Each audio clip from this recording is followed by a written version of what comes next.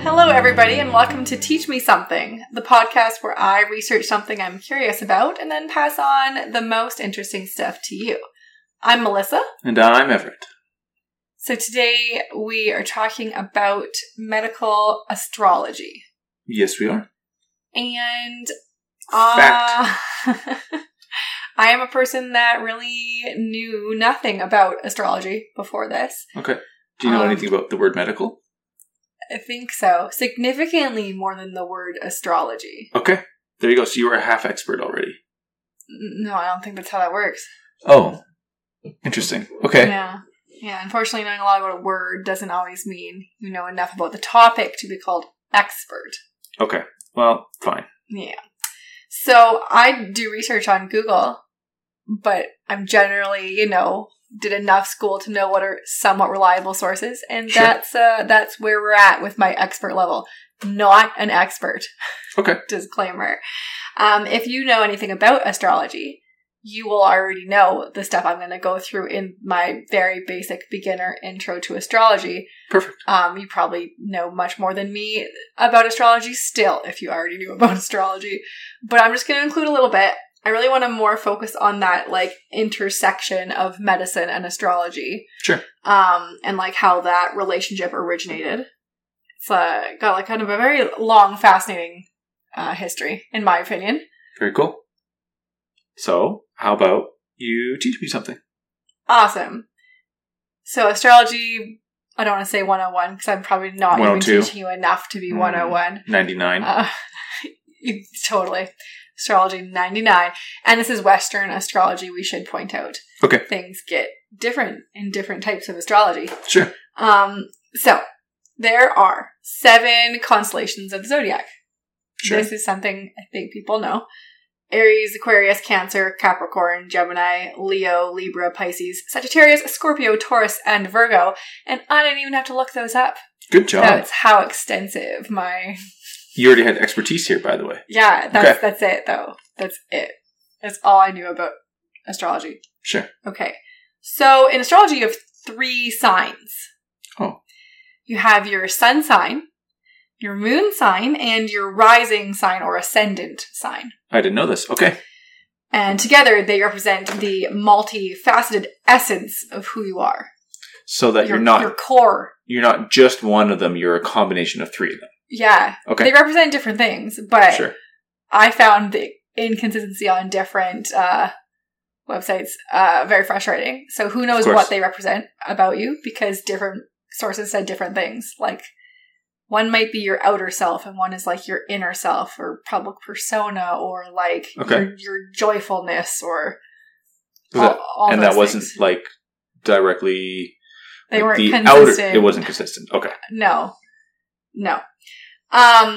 In fact, the first 3 things said all 3 said a different thing for the sun sign, and then I decided that was not going to happen. It's not reliable. I'm not going to mention even what they're for, but okay. Yeah. So a sun sign is the zodiac sign, your star sign, your birth sign. It's the thing you probably already know about yourself. Okay. The common one. It's when you're born, what month you're born in. Well, I guess not necessarily month because it segments. It's where the sun is positioned throughout the zodiac at the time of your birth. Okay, that makes sense. So it's easy to calculate because the sun has that fixed path through the zodiac that Sure. we know. So all you need to know is your day of birth, and you'll be able to know what your sun sign is. In the same vein as that, your moon sign is where the moon was at the time of your birth. Okay. However, the moon is moving much more quickly through the zodiac.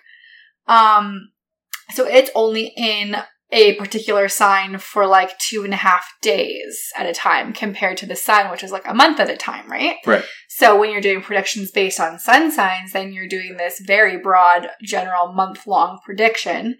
So your moon sign is seen as more precise and accurate. because you're basing it on this short little period of time, you can be more specific. Okay. You need to know your birth date, your place of birth, and exact time of birth to calculate your moon sign, though. So that makes sense, yeah. Because you're using more information, it's more accurate. Well, yeah, and where you are in the world, that makes sense. Yeah. Okay. And then that leaves the ascendant sign or rising sign. So this is the astrological sign that's on the eastern horizon when you're born. So it's the next one, like, coming up. Does that make sense? Yeah. It's rising. That constellation is rising. But that would be a month-long one as well, or close to. No. No. Really? No. Those, we're talking like it spins through them in the span of a day, right? Like, it's constellations, right? Sure. And, I mean, not all of them are visible at a time.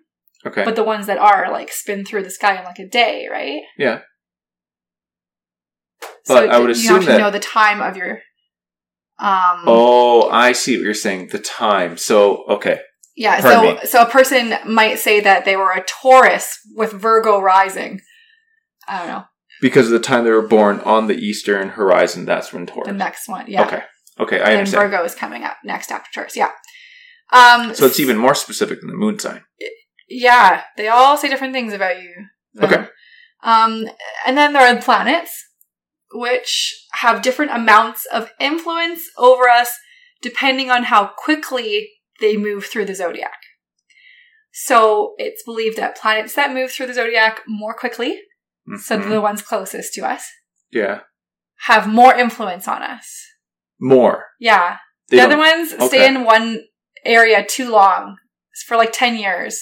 So they can't have a massive amount of influence over us, you see. Oh. Not like they spend a lot of time in your zodiac and therefore they exude, or put influence on you for a long period of time. No, that's how I would have thought about it, but I'm obviously wrong. No, that's not it. Okay.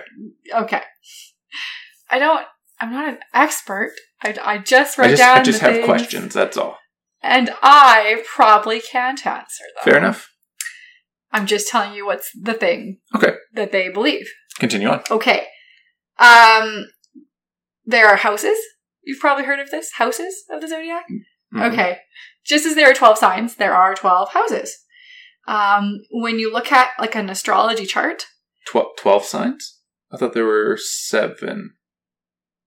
The first thing I said, there are 12 constellations of the zodiac.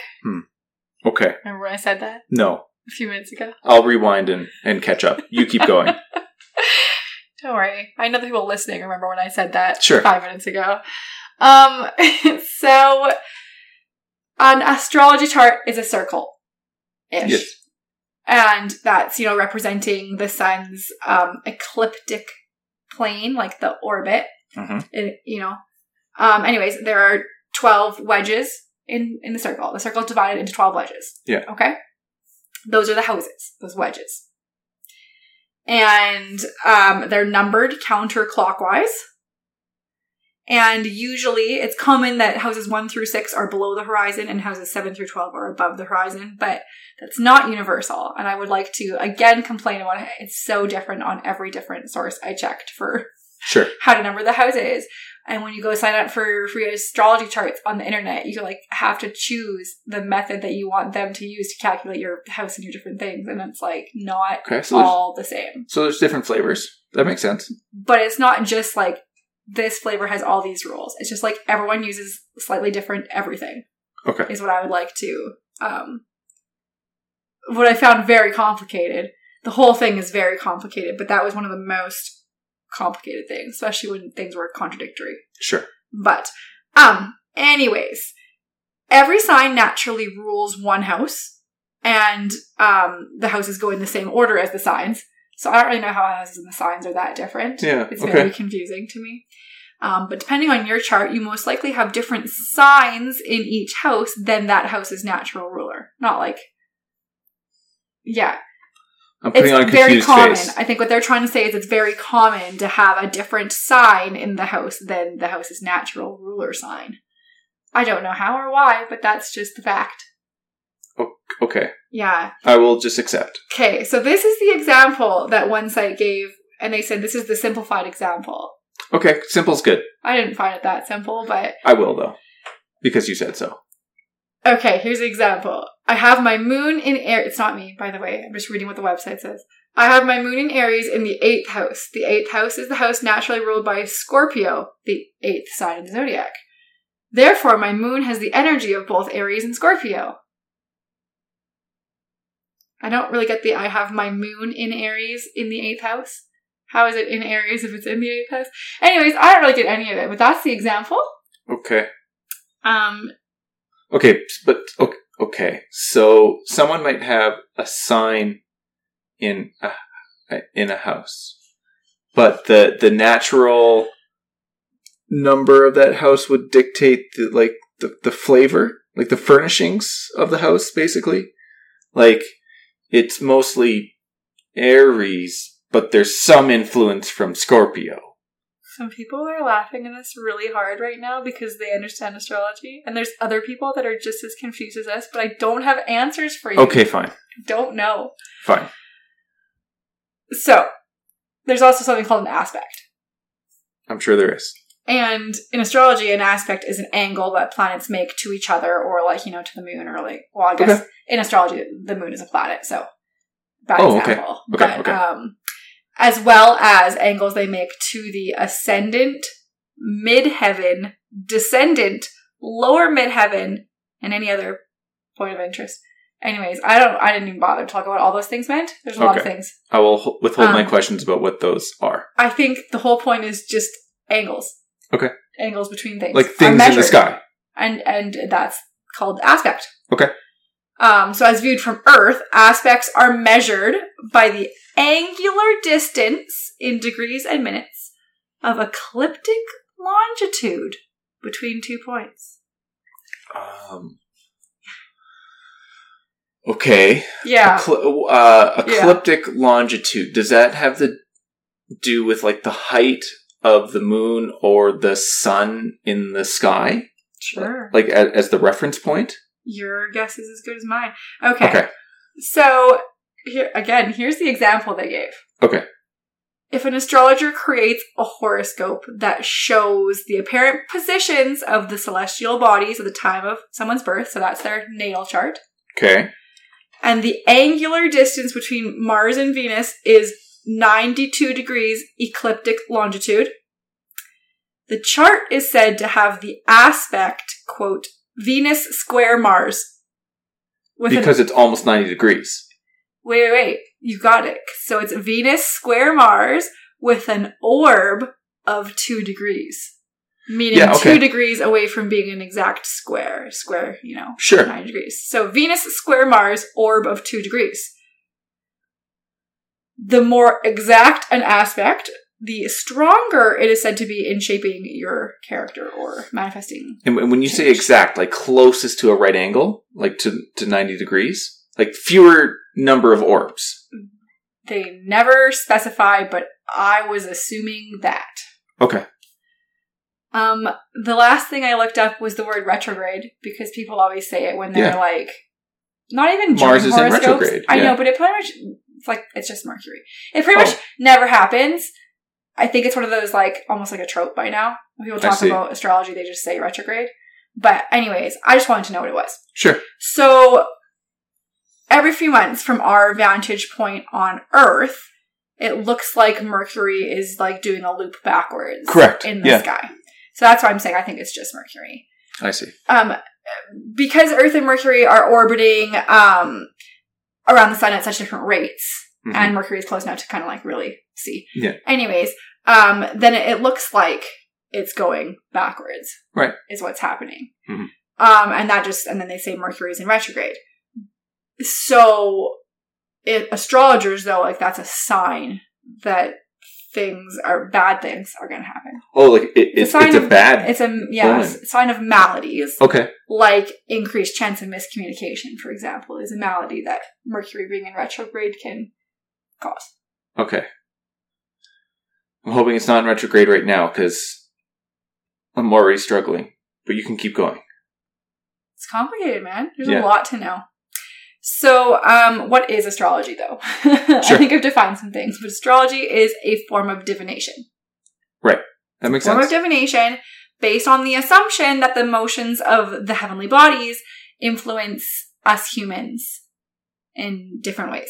And astrologers believe that by interpreting the influence of the heavenly bodies, you can predict the future or unlock wellness secrets, personalized wellness secrets for yourself, like things like that. Okay. So I'm going to get into the history because, like, I know for some people it's the best part. Sure. People like me, for example, but some other people as well. Okay. Yeah. So astrology originated in ancient Mesopotamia. They kind of thought it was specifically like the movement of planets reflects the will of the gods. So the same will of the gods was then affecting the health and well-being of the people. Sure. So not quite like the planets themselves were doing it, but the gods were doing both things almost simultaneously. Yeah, and in that kind of context, that seems to make sense. Yeah. And then, you know, I don't know if it spread or was reborn or whatever, but very quickly we're finding astrological doctrine in like Greek and Roman, Indian texts, Egyptian, Islamic texts. So Plato had a book called, well, he had more than one book, but one book was called, I'm going to say it wrong probably, but the Timaeus. And it was like loaded with amazing things. I kind of list all the different things in it, but one of the things in it talked a lot about heavenly bodies, and it kind of was the foundation of nature and mysticism going forward.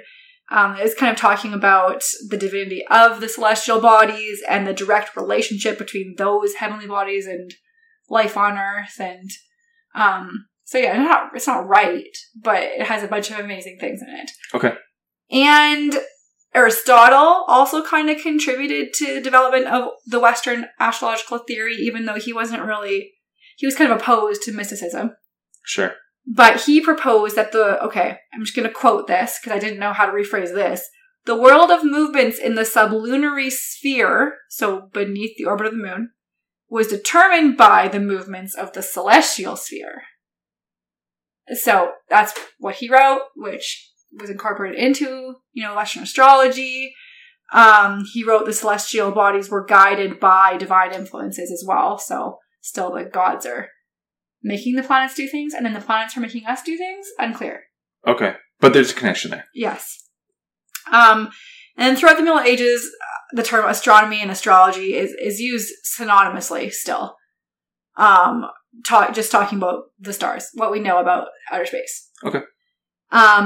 The modern distinction that we now have, where astronomy is like the science of stars and astrology is this art of divination, it kind of came about very gradually, and it wasn't until very recently that we were really clearly making this distinction. By recently, are you talking like 50s, 60s, 70s, or earlier than that still, or later than that? I would say that one has a lot of relationship to how we didn't really learn anything about medicine at all until all of a sudden we invented like a microscope and things started happening. Right. It's the same kind of thing for as soon as we started inventing really good telescopes and good things, people started we're going to talk about it, but even like in the 1600s, the scientists were starting to come out against this. And so I'm sure the scientists themselves were going by astronomy pretty early. Okay. But it wasn't until astronomy was more of a popular science that it was like, we got to separate, you got to get that separation between something that they didn't consider a science, you know what I mean? Yeah.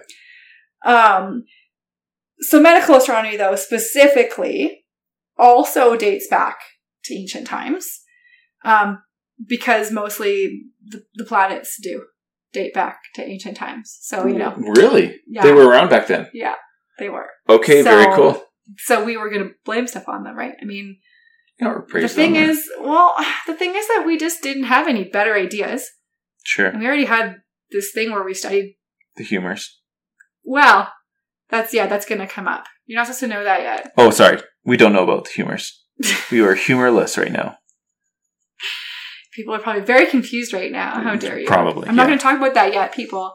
Okay. Hold your horses. I will. It'll be soon, though. So, Hippocrates, by the way, was a firm believer in medical astrology. Really? Okay. Definitely. But medical astrology really shines in Europe, at least, is in the Middle Ages. Sure. The belief that heavenly bodies influenced human affairs was very widespread at this time. Physicians were expected to use like astrological influences when they were treating patients. They had to understand all the ways heavenly bodies could influence you if they hoped to treat you, right? So doctors had to learn astrology. Medical astrology, okay, I don't know how you say this word, but my guess is it's also called iatromathematics. Okay. That's a very old word for it because it's a very old thing. So iatromathematics is another word for it. So, it just takes that logical assumption that if the heavenly bodies affect what we do in our futures, then they must also affect our health. Okay. Right. So it wasn't seen as a superstition, not at all. I mean, it was like what at the time linked medicine to the world of science and math to these people. Sure. I could see that. Yeah. Okay. So it was seen as part of the intellectual training and basis you needed during your medical education. Right. If you learn medicine in school, you would study medicine, logic, natural philosophy, and astrology. If you were a surgeon, which means you didn't go to school, you just apprenticed, you would still probably have studied two things, medicine and astrology. Interesting. Yeah. And physicians would have read the Latin text at the university, but even surgeons had common astrology books to read. Okay. Yeah. So I would refer to them all episode. If I say doctor, physician, or medical astrologer, I'm really talking about the same thing. Like the overlap is huge at this for that time period. For these times, for a long time. Like you would basically go to your doctor and they would do your chart or read your chart if there was a specialist astrologer that they needed to use or something. And then they diagnose you based on that and give you a prescription like eat these foods, do these exercises, wear this stuff. Because of all the planets, you'll be healthier. Okay. We'll get into some specifics soon, but it's super complex, so I'm probably not going to dig too deep. Okay. But this was meant you went to the doctor because you had a specific malady, and this would be like a prescription against it. This is a prescription. Okay. Yes.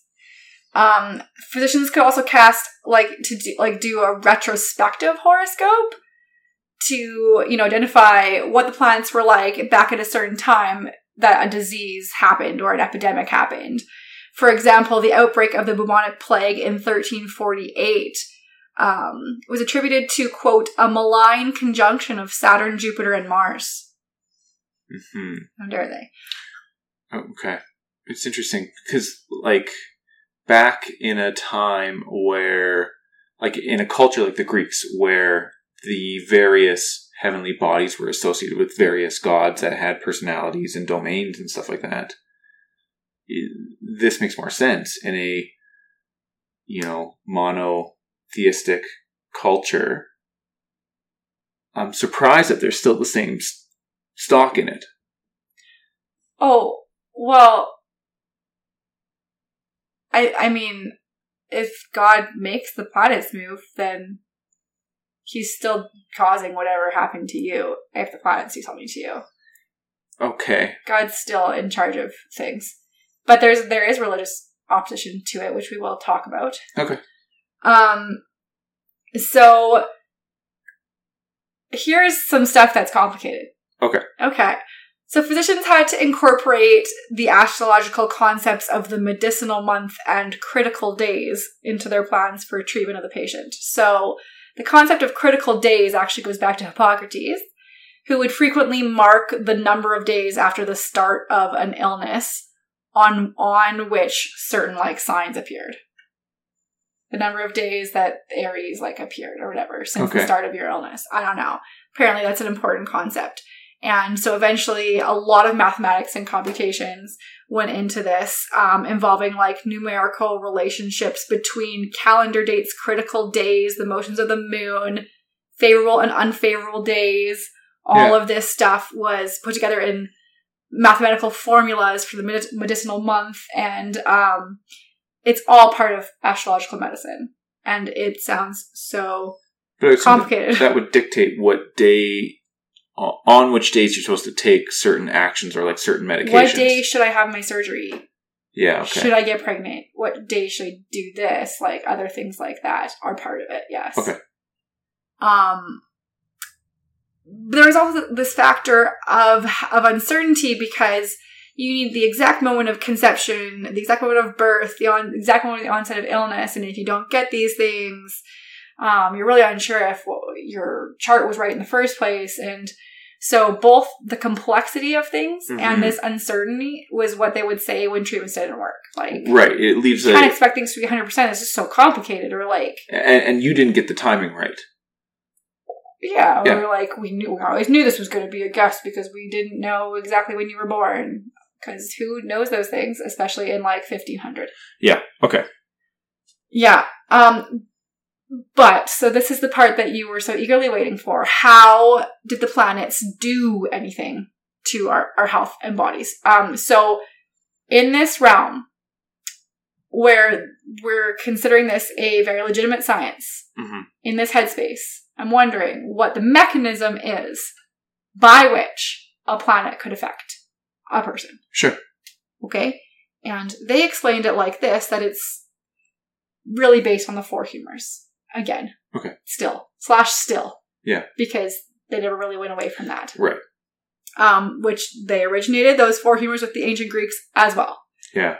So if you don't remember our four humors episode, or if you never listened to it, which is fine, by the way, we're not mad at you at all.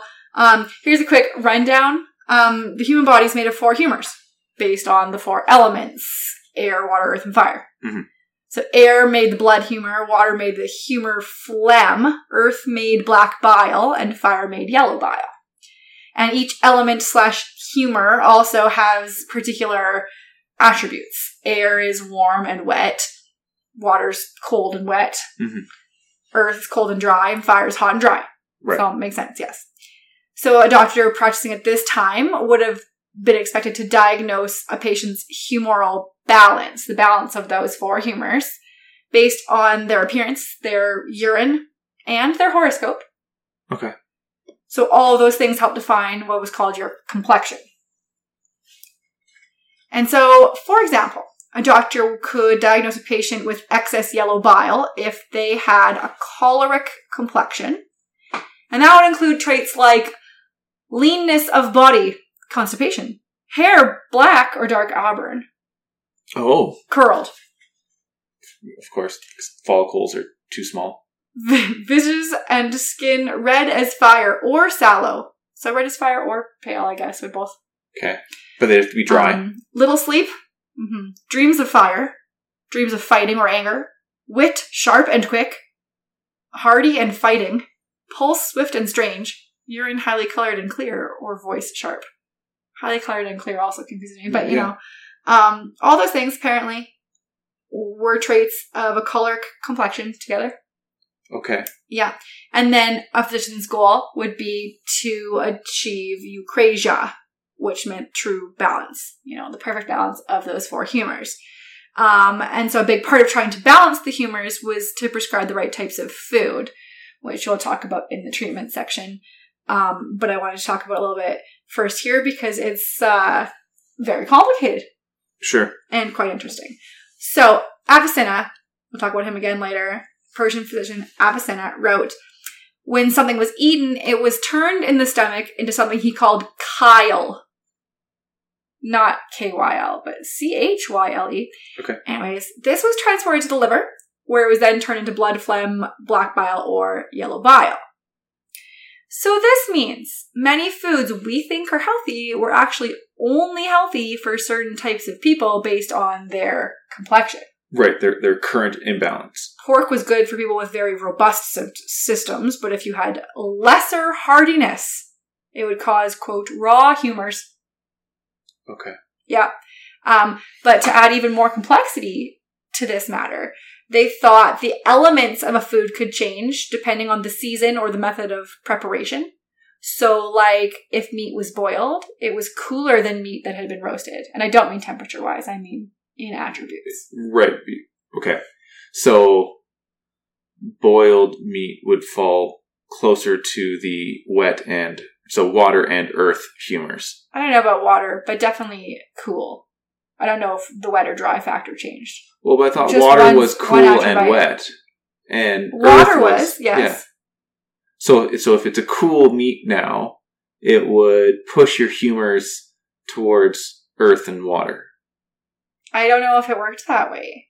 Okay. It's like one of those scales where there's two separate scales and there's this independent cold and hot and independent wet and dry scales. Sure. I don't know how much, or if there had to be, because it was bottled in water, that might not be it at all. It could be the opposite of what you're thinking. Who knows? Okay. But that could have been like wet and cold then, maybe. Definitely. Okay. Definitely a possibility. So even more than that though, foods had different degrees of humors. Sure. Yeah, sure. So both quinces and mulberries, for example, are cold and dry foods. But quinces are second degree cold and dry. Hmm. And mulberries are third degree. Hmm.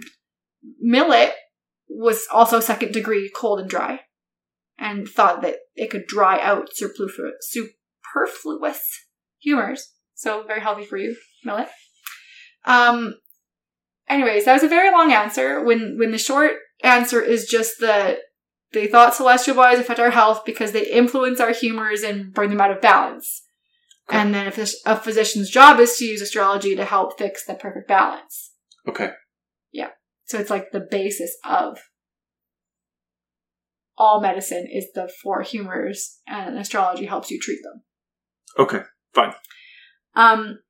But to me, this is the most interesting part of the podcast, which is, why are we talking about these ancient Greek philosophies, like the humors and stuff? And that's going to lead into the explanation of like the history of medical astrology. Sure. Medical anthropology was actually a class I took in university. Yeah. It's different than this. A little bit. Except for I feel like it would cover topics like this. Medical anthropology would have definitely talked about medical astrology. Anyways, so pretty much until like the late 1700s, early 1800s, European medical philosophy is largely based on ancient Greek writings. As sad as that sounds to us now. Yeah. But these Greek ideas of science and philosophy didn't come to Europe from Greece. Oh. Right? Like they didn't come from Greece. Of course, yeah. Directly. That's not how it went. Which I hadn't thought about. And so this was very interesting. So they come to Europe through Islamic scholars. Right. The ones who actually would have recorded it. So the Islamic era began in 622 CE. And the religion and, the military and politics of Arabic Muslims spread very rapidly throughout the Middle East. Between 637 and 670, Islamic forces conquered modern-day Syria, Egypt, Persia, and large sections of Northwest Africa. Mm-hmm. So it's a very short period of time. And while the Christian and Jewish minorities were they were discriminated against, for sure, in some ways. But they were treated okay in that there was mostly they were tolerated, not persecuted, and they could explore professions and careers like medicine. Right. So eventually there was a medical school established in a place called Gundishapur, which is in modern-day Iran. And it was like a Judeo-Christian intellectual hub. And the medical tradition there in Gundishapur was constructed from Persian, Greek, and possibly Chinese and Indian medical theories as well. And those were all, very based in, influenced by astrology. Okay. And the school was quite famous, actually, and produced doctors who were very well respected throughout all of the Middle East. So there was no, they're Christians or whatever. Everyone was like, these are good doctors. Okay. And so when the Arab Caliph Al-Mansur becomes sick, So just, if you don't know, a caliph is the chief Muslim ruler. Civil and political ruler. I mean, and a religious ruler, but it doesn't exist. This position doesn't exist anymore. It's been abolished. Right. So, head honcho. So he becomes sick, and he requests the services of the head of this medical school, who is a Christian doctor named Gurjas ibn Butisu. Yeah, I'm saying things great this episode. So he was pretty important. Sure. But the caliph was obviously very important as well. And he ends up recovering. Obviously, we don't know for what reason. Yeah, but it's still a good sign or a good stepping stone for these doctors. Right, so soon after this, Al-Mansur becomes a devoted follower of astrology, which makes historians think Al-Mansur must have believed astrology is what cured him. Right. So he appoints Gurjas ibn Butisu as his court physician. And it was his interest in astrology which ended up legitimizing it as a proper science now. So he requests copies of Greek mathematical writings from the Byzantine emperor, who, even though he was Christian, was generous enough to send them over. So he sends over Euclid's works. Yeah. Right. And Euclid is such an influential thinker, I think he deserves his own episode. Of course, yeah. But quick Euclid summary is that he is one of the most influential people in the history of mathematics to this day. He is known as the father of geometry, and we still do use his ideas exactly as he wrote them over 2,300 years later. Yeah. So yeah, he's pretty cool. So Al-Mansur initiates this translation project in which they just translate as many academic and philosophical scrolls as they could find. Physics, philosophy, writings of various Christian and Jewish intellectuals, everything he could find, he wants to learn. And he gets it all translated. He recruited a bunch of Christians from Gundashapur to translate Syrian and Greek works. He had Indian ambassadors translate astrological and some astronomical things from Sanskrit even. So his court scholars had access to a huge amount of information that wasn't accessible before. Right. Especially to the same people all at once, Yeah, whereas those were siloed ideas before. Yeah. Now the scholars had access to a number of ideas of thought, or schools of thought. Right. And so Al-Mansur, the next thing he does is hire this Jewish astrologer named Mashallah. And Mashallah's writings on astrology, and astronomy, were so important that even hundreds of years later, Copernicus is still referencing them. And Mashallah advises on the basis of astrology that Al-Mansur found the city of Baghdad. And Baghdad became the epicenter for, all the academic scholarship, again, learning and science and culture. Mm-hmm. And so all of this kind of allowed Al-Mansur to create an intellectual awakening in the Islamic world that was kind of like what would happen in the Renaissance in Europe, but 700 years earlier than that. Right. Yeah. So then the Muslim world's knowledge of science and astrology has to come to Western Europe, right? Yeah. And so what happens is the Muslims, conquest, occupy that kind of Iberian Peninsula era. During the 7th and 8th century, they took over almost all of modern day Spain, and they marched into France as well, where they eventually were stopped in 732 CE at the Battle of Tours. Tours. If it's French, you probably don't say the S. Tours. I would assume that's the case, yeah. So then, for several hundred years, Muslims are controlling most of the Iberian Peninsula. Right. And they built or improve, I wasn't clear on it, the city of Toledo, which is in present-day Spain and also Ohio. Not the same one, though. Right. And so Toledo becomes a really prominent center for studying literature and the sciences. And then this knowledge is finally reintroduced to the West when the Spanish captured Toledo in 1085. And then this is the Christian reconquest, the earlier part of the reconquest on the Iberian Peninsula. And this knowledge spread really fast. There was not a lot of great knowledge in medieval Europe, in physics, astronomy, math, and medicine. In the 1140s, there was a scholar named Gerard of Cremona, and he goes to Toledo to study these materials from the Islamic scholars, and he becomes friends with a scholar named Ghalib the Mozarab. Anyways, I'm just going to call him Ghalib. Okay. Ghalib translated Islamic writings into Spanish, Castilian Spanish. And then Gerard of Cremona would then come translate that Spanish into Latin. Okay. Which was the language of the European academics. Right.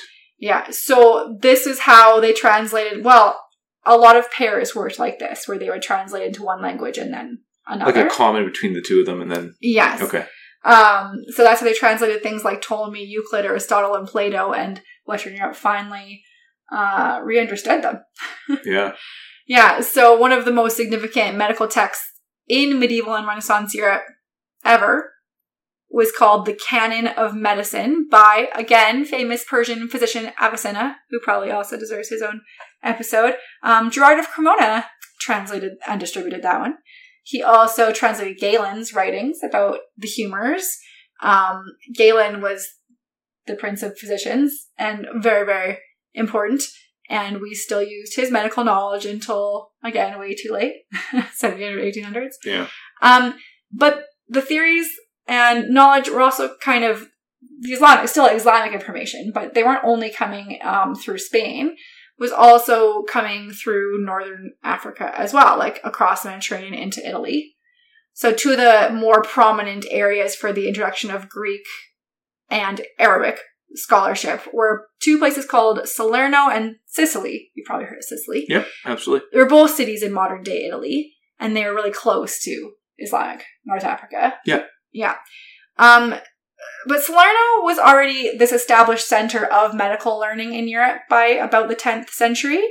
It actually had a kind of cool claim to fame, is that it trained male practitioners and female physicians. They were known as the Women of Salerno. But before the Greek and Arabic ideas came in, other people writing about the Salernite physicians said that they were skilled at healing, but they weren't necessarily well-versed in the theory of medicine. And then once the Greek and Arabic knowledge was introduced, the physicians became more focused on the academic aspects of their work, and which kind of transformed medicine into more of a science. So it's like this conceptual shift from a skill or an art into a science. So a result of that conceptual shift is, intended or not, and it's hard to believe it was completely unintended, but intended or not, women now are driven out of medicine because, us silly women, you can have a skill, but you can't do science. Yeah. Science is for men only, but I would feel remiss if I didn't point out, though, that women were still expected to do all of the medicine in the private sphere, in the homes, and all of the care work, and all of the dirty work as nurses. Just, of course, all that other stuff. That burden was, men were not still expected to lift a finger in the home to take care of anyone when they were sick, even if they were a doctor. It makes sense, right? Yeah. Okay. There's actually laws that women cannot be a doctor. Your garden can only have these plants in it. Your garden can only be this big. Okay, fine. You can be a doctor and your garden can grow whatever herbs you want, but you are not allowed to take money for it. There. Yeah. That's kind of how the laws evolved in that. Okay. Yeah. So astrology and medicine were already kind of inseparable in these medical texts that were being translated, right? Humor was assumed to be done, or healing was assumed to be done by bringing the humors back into balance. But we're at the religion thing now. Religion is an obstacle. Yeah. So there was a split in Christianity, even Catholicism, basically between the Catholic Christians in Western Europe and the Orthodox kind of Christians in the East. Yeah. So between Catholic and just Christian. Anyways, the Eastern Christians did use astrology. They had that more incorporated. That was fine. Okay. Catholic Christians, the Catholics had strictly, vigorously suppressed astrology for hundreds of years. a really important philosopher in the Catholic tradition was named St. Augustine. And St. Augustine was famous for his writings on free will. Okay. And what basically he argued, and the basis for, the hundreds of years of suppressing astrology, was that it was demonic, first of all. But secondly, and more importantly, it threatened an individual's free will. Right. How could free will exist if we're destined to do these things?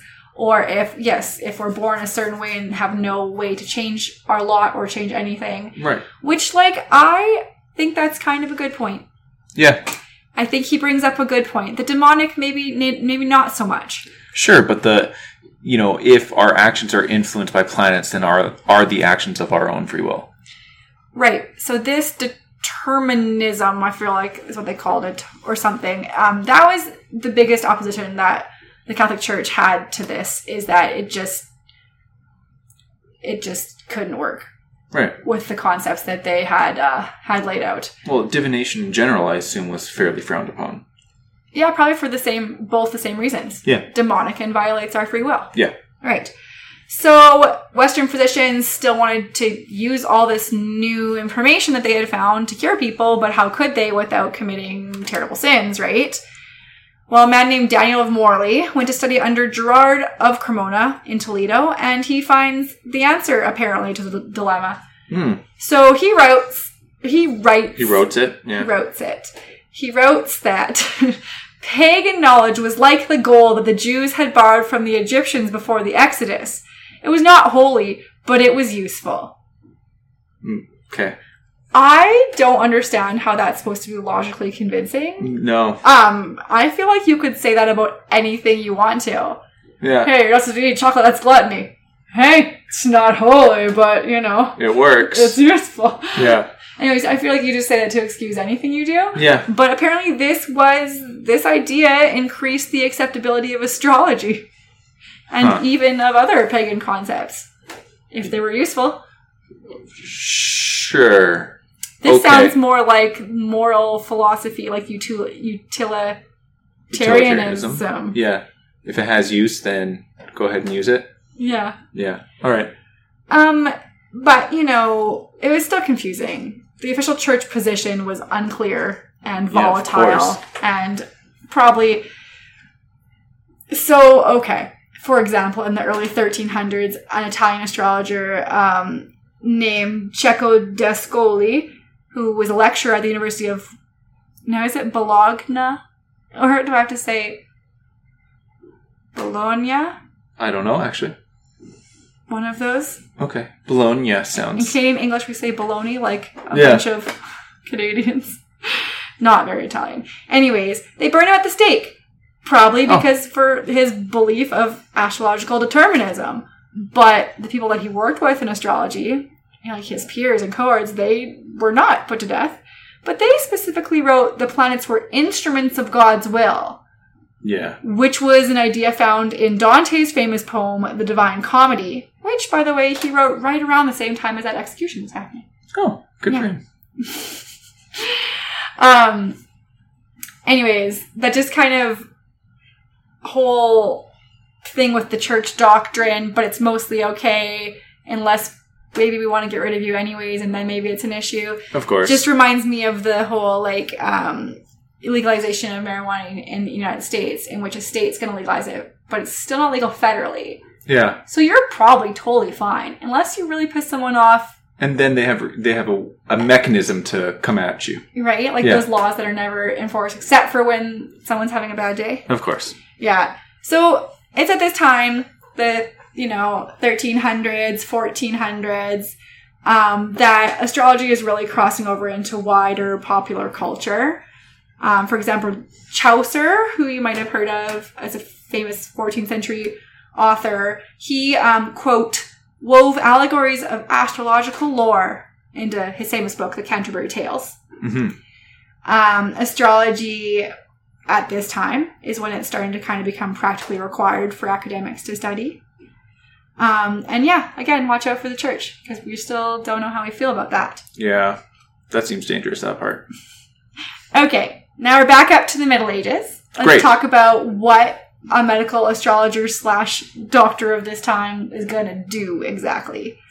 So just to mention, for a very long time, and still at this time, astrology looked different because we hadn't identified as many celestial bodies as we have now. The Europeans had only 6 known planets in like the Middle Ages. Uranus wasn't discovered until 1781, and Neptune was 1846. So we only have, I wanted to say 5 planets, but the moon counts as 6. I see. Okay. Earth doesn't count because Earth, right. We're not charting the movements of Earth. So, yeah.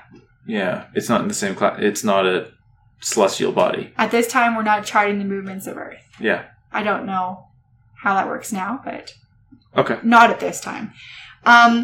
So yeah, they would plot the other known planets, the sun, the moon, within each of the 12 houses of the zodiac at the time of your birth to get the natal chart. They use that to diagnose the patient or just kind of a health prognosis. So for example, Saturn was a planet that exerted the strongest forces on the earth element. And so it was likely to influence a melancholic disposition if Saturn was prominent in your horoscope. The moon was associated with water. And so phlegm and phlegmatic personality traits would be influenced. So is this suggesting that your health, you would have chronic health issues or repeating health symptoms based on, like you're saying, like if Saturn was in, X part of your horoscope, you were likely to have this type of chronic illness over time? If there was an imbalance in your humors, this would cause it to manifest as this. Like, if there was something wrong with your humors and Saturn's influencing you in this way, then that's going to mean your head hurts. Oh. Okay. Yeah. Mars and Saturn were very negative influences. They're called the infortunes. Yeah, well. If the infortunes were in the wrong aspect to the moon when the patient gets sick, then you're going to have serious illness or die. Yeah, but okay, so that seems to suggest that at the point of illness coming on they do is your when chart. Okay. For that time and for when you're born. Like they do charts for like the time the illness happens. I guess what I have a hard time is seeing the correlation between what is in a chart at the time of an illness versus their birth chart, their natal chart. Oh, it's extremely complicated. I can't figure out, like, you'd have to, like, learn this. You'd have to go to school for this to figure this out. Okay. I'll go back to the 1600s. Basically, the physicians believe the macrocosmic was reflected in the microcosmic. So, okay, what was occurring in the heavens was also occurring at the level of the human body. So, the patient's horoscope and planetary influence could be aligned with parts of the body affected by the house of the zodiac, like just... But okay. So, okay. But if what was happening in the cosmos, yes, is reflected, like what's happening in the macro is happening in the micro. Like I understand they believe in that parallel. Then why is it that whatever is currently happening in the cosmos isn't like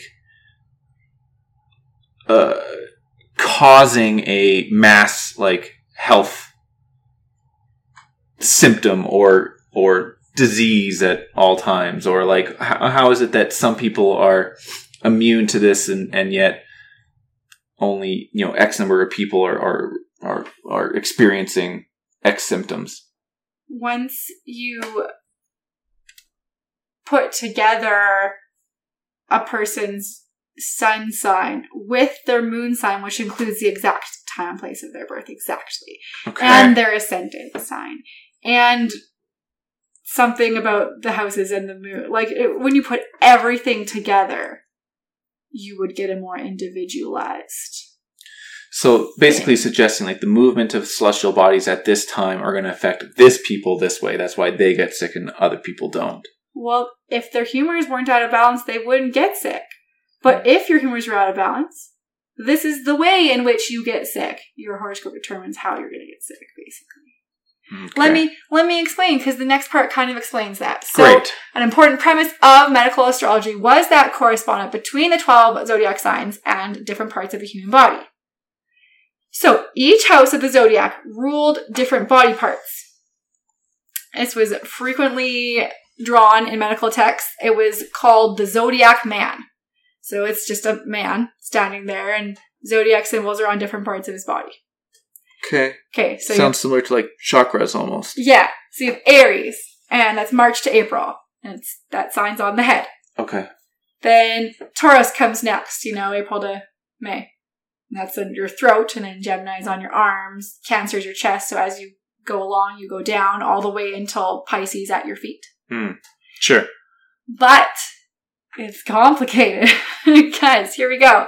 So a sign was in control of more than, just what you wrote in the diagram. For example, Aquarius, which is on there in the picture in like the lower leg area, it ruled your ankles, calves, tibias, and fibulas, but it also affected the patient's airway or their breath because it's an air sign. Since there were only 5 known other planets besides Earth, Earth doesn't count, each planet had to rule more than one sign. So signs ruled the body parts, but planets ruled the signs. And did the planets like co-rule depending on where they were in the sky at any given time? Or I guess not co-rule, but like... Okay, so for example, Venus rules both Libra and Taurus. But Libra would influence the kidneys and urine, and Taurus influences the neck and the shoulder. So the influences on your health would differ depending on which house that shared planet was positioned in. So yeah, yes, I think what you're...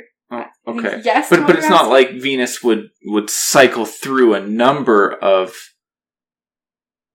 constellations or signs. It only rules 2 of them. It only rules 2 of them. That doesn't mean it's never in the other ones. It just visits sometimes. I mean, it orbits. Well, that's the thing I'm trying to get at. Like, I would assume that ruling it would mean that it's like within a constellation at a given time. No, that's not what it means. Okay, fine. How about you keep going? I'm not making any progress in my education here. I'm sorry you're not learning anything. Yeah. It's not because this is overcomplicated. It's not. Okay. We're going to get it. Libra also rules the skin, by the way. Kidneys, urine, and skin. To make things more complicated, certain systems like the skin are co-ruled by 2 signs. So, like, the skin was co-ruled by Capricorn and Libra. Capricorn also rules the knees, skeletal system, and joints. Fine. Yeah. So, here's some more examples. Cancer is ruled by the moon. It's the first water sign of the zodiac, and it's cold and moist. Not surprisingly. Yeah. It was thought to rule the thoracic organs, but not the heart. Leo ruled the heart.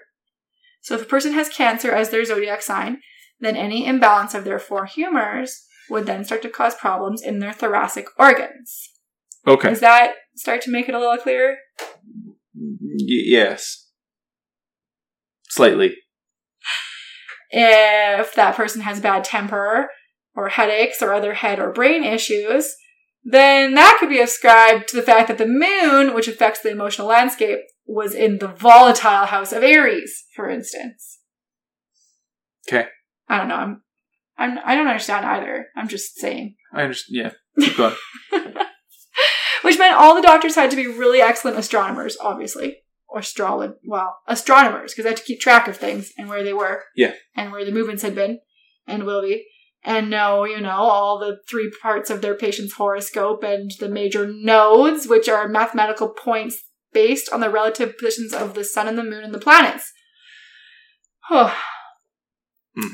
Yeah. So then the doctors are going to combine all this astrological information, diagnosis, and humors and stuff. Anyways, they're going to make a prescription. So how do you treat a patient? Well, I mean, again, the chart has to tell you how different things, because the same charm is not going to do the same thing at the same time for the same person. The treatments are just as individual as the charts, is what I'm trying to say. And the charts help you know the treatments. Interestingly, the sun ruled the chronic diseases, by the way. Saturn was blamed for any melancholy. And the moon influenced the outcome of surgery, bleeding, purging, and acute illness. Fine. So surgeons, that's one of the reasons surgeons had to know astrology and consult the almanac, because they had to do the surgery at the right time. Anyways, therapeutic bleeding was done, but the chart would tell you when to do that. Yeah. Yeah. To try to balance your humors, as I said, food was used and herbal cures. Plants were presumed to be under the influence of certain heavenly bodies as well. We can't change where the planets are, but we can change how much of a plant ruled by that heavenly body you eat. You consume. Yes, I mean, that part seems logical. Yeah.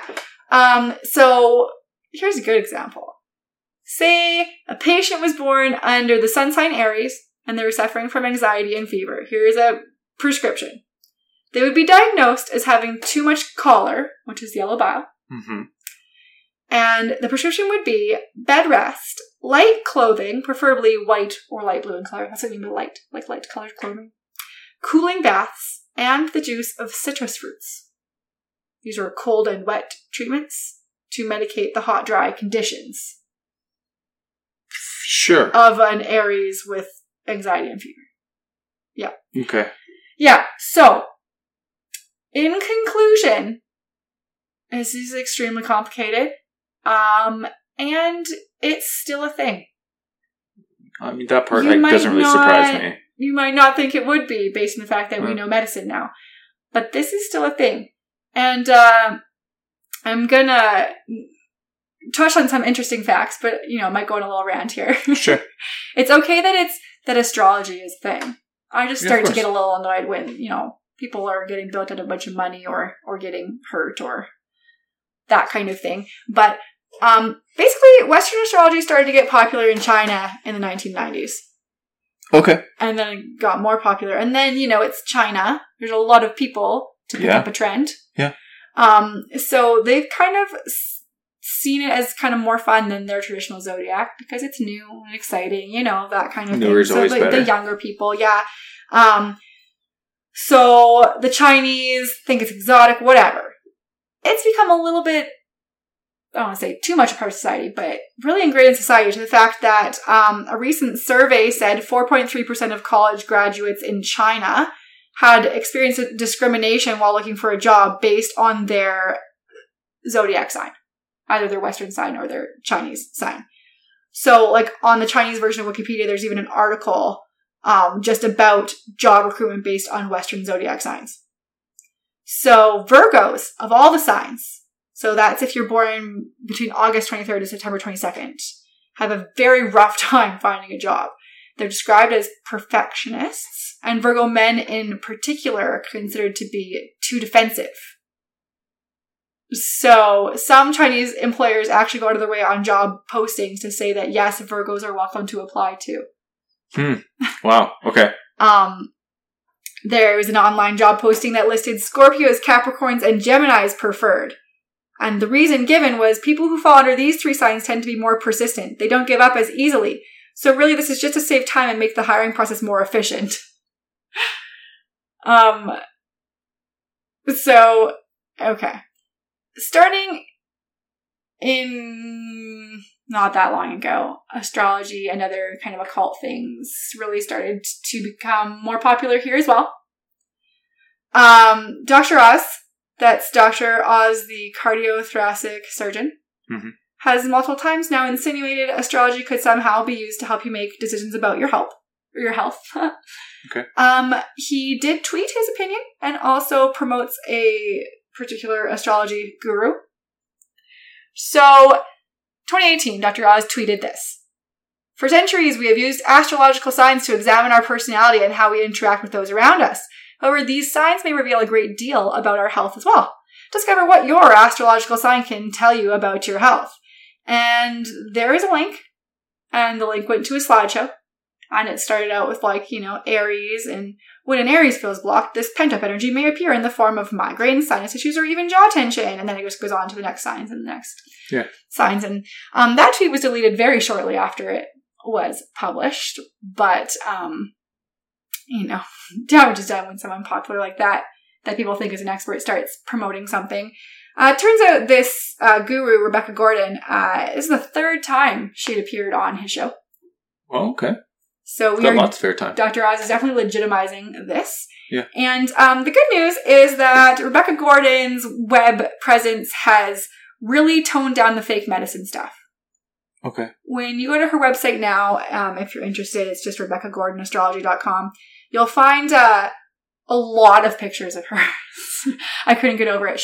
This lady likes a photo shoot. Anyways, there used to be things that were like medical consultation, medical astrology consultation, initial visit, like things that were all doctor language, all that stuff. But yeah, now there's things still like free astrological body scan. There's like a million different courses you can buy at her astrology school. She offers some kind of certification in astrology. Yeah, makes sense. Uncover your destiny using the nodes of the moon, for example.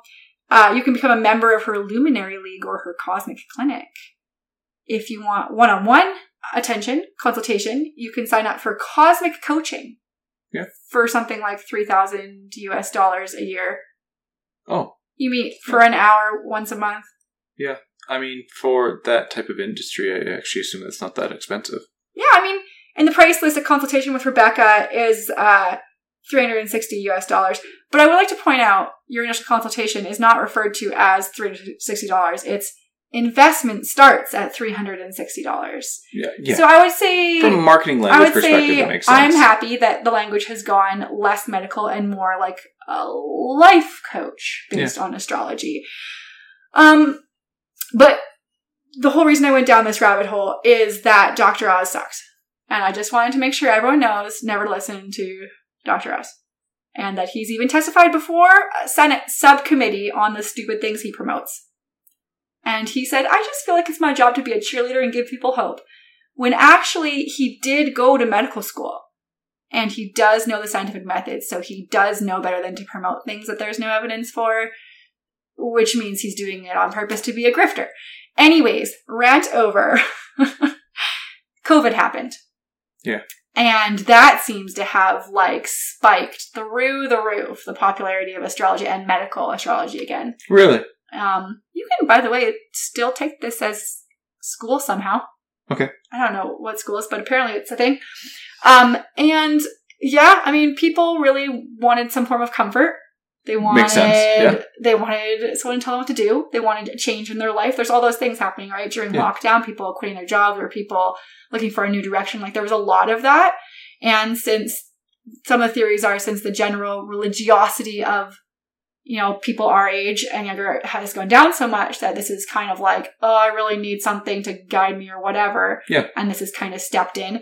The other factor is social media. Like TikTok made, you know, astrology huge again, and then different Instagram or whatever, different social media outlets meant that astrology influencers got this huge audience, and now there's a lot more of them. The money is out of control. Like, it's really blossomed again. So, you know, you go through waves in history, and this is definitely a huge peak revival at the moment. Yeah. So that's all I kind of have to say on the topic. I found it super interesting, but super complicated, and I can see why you would have to go to school to learn how it all works. I don't want to say works. Well, I don't want to be rude, but like, I do believe this is a pseudoscience, just to be clear, but I also, like I said, I don't have an issue with it as long as, you know, you're not doing it over listening to a doctor. You're not being scammed out of all your money, like the little grandmas that go see the psychics and they take all their money. But you know what I mean? Like, if it's something that you like, but it's not hurting you, then great. Yeah. And that's kind of my position on the whole thing. But I thought the history was fascinating. Yeah. Absolutely. Yeah. Don't know what our next episode's going to be. It's going to have to be a surprise. Yeah, no problem. We have an email address. We do. teachmesomething4, which is the number 4, the numeral, not the word, @gmail.com. We'd love to hear really anything from you. Yeah. Just say hi or topic suggestion, corrections, comments, any of those things. Once again, thank you so much for listening to our podcast. I'm Melissa. And I'm Everett. And I hope you learned something new.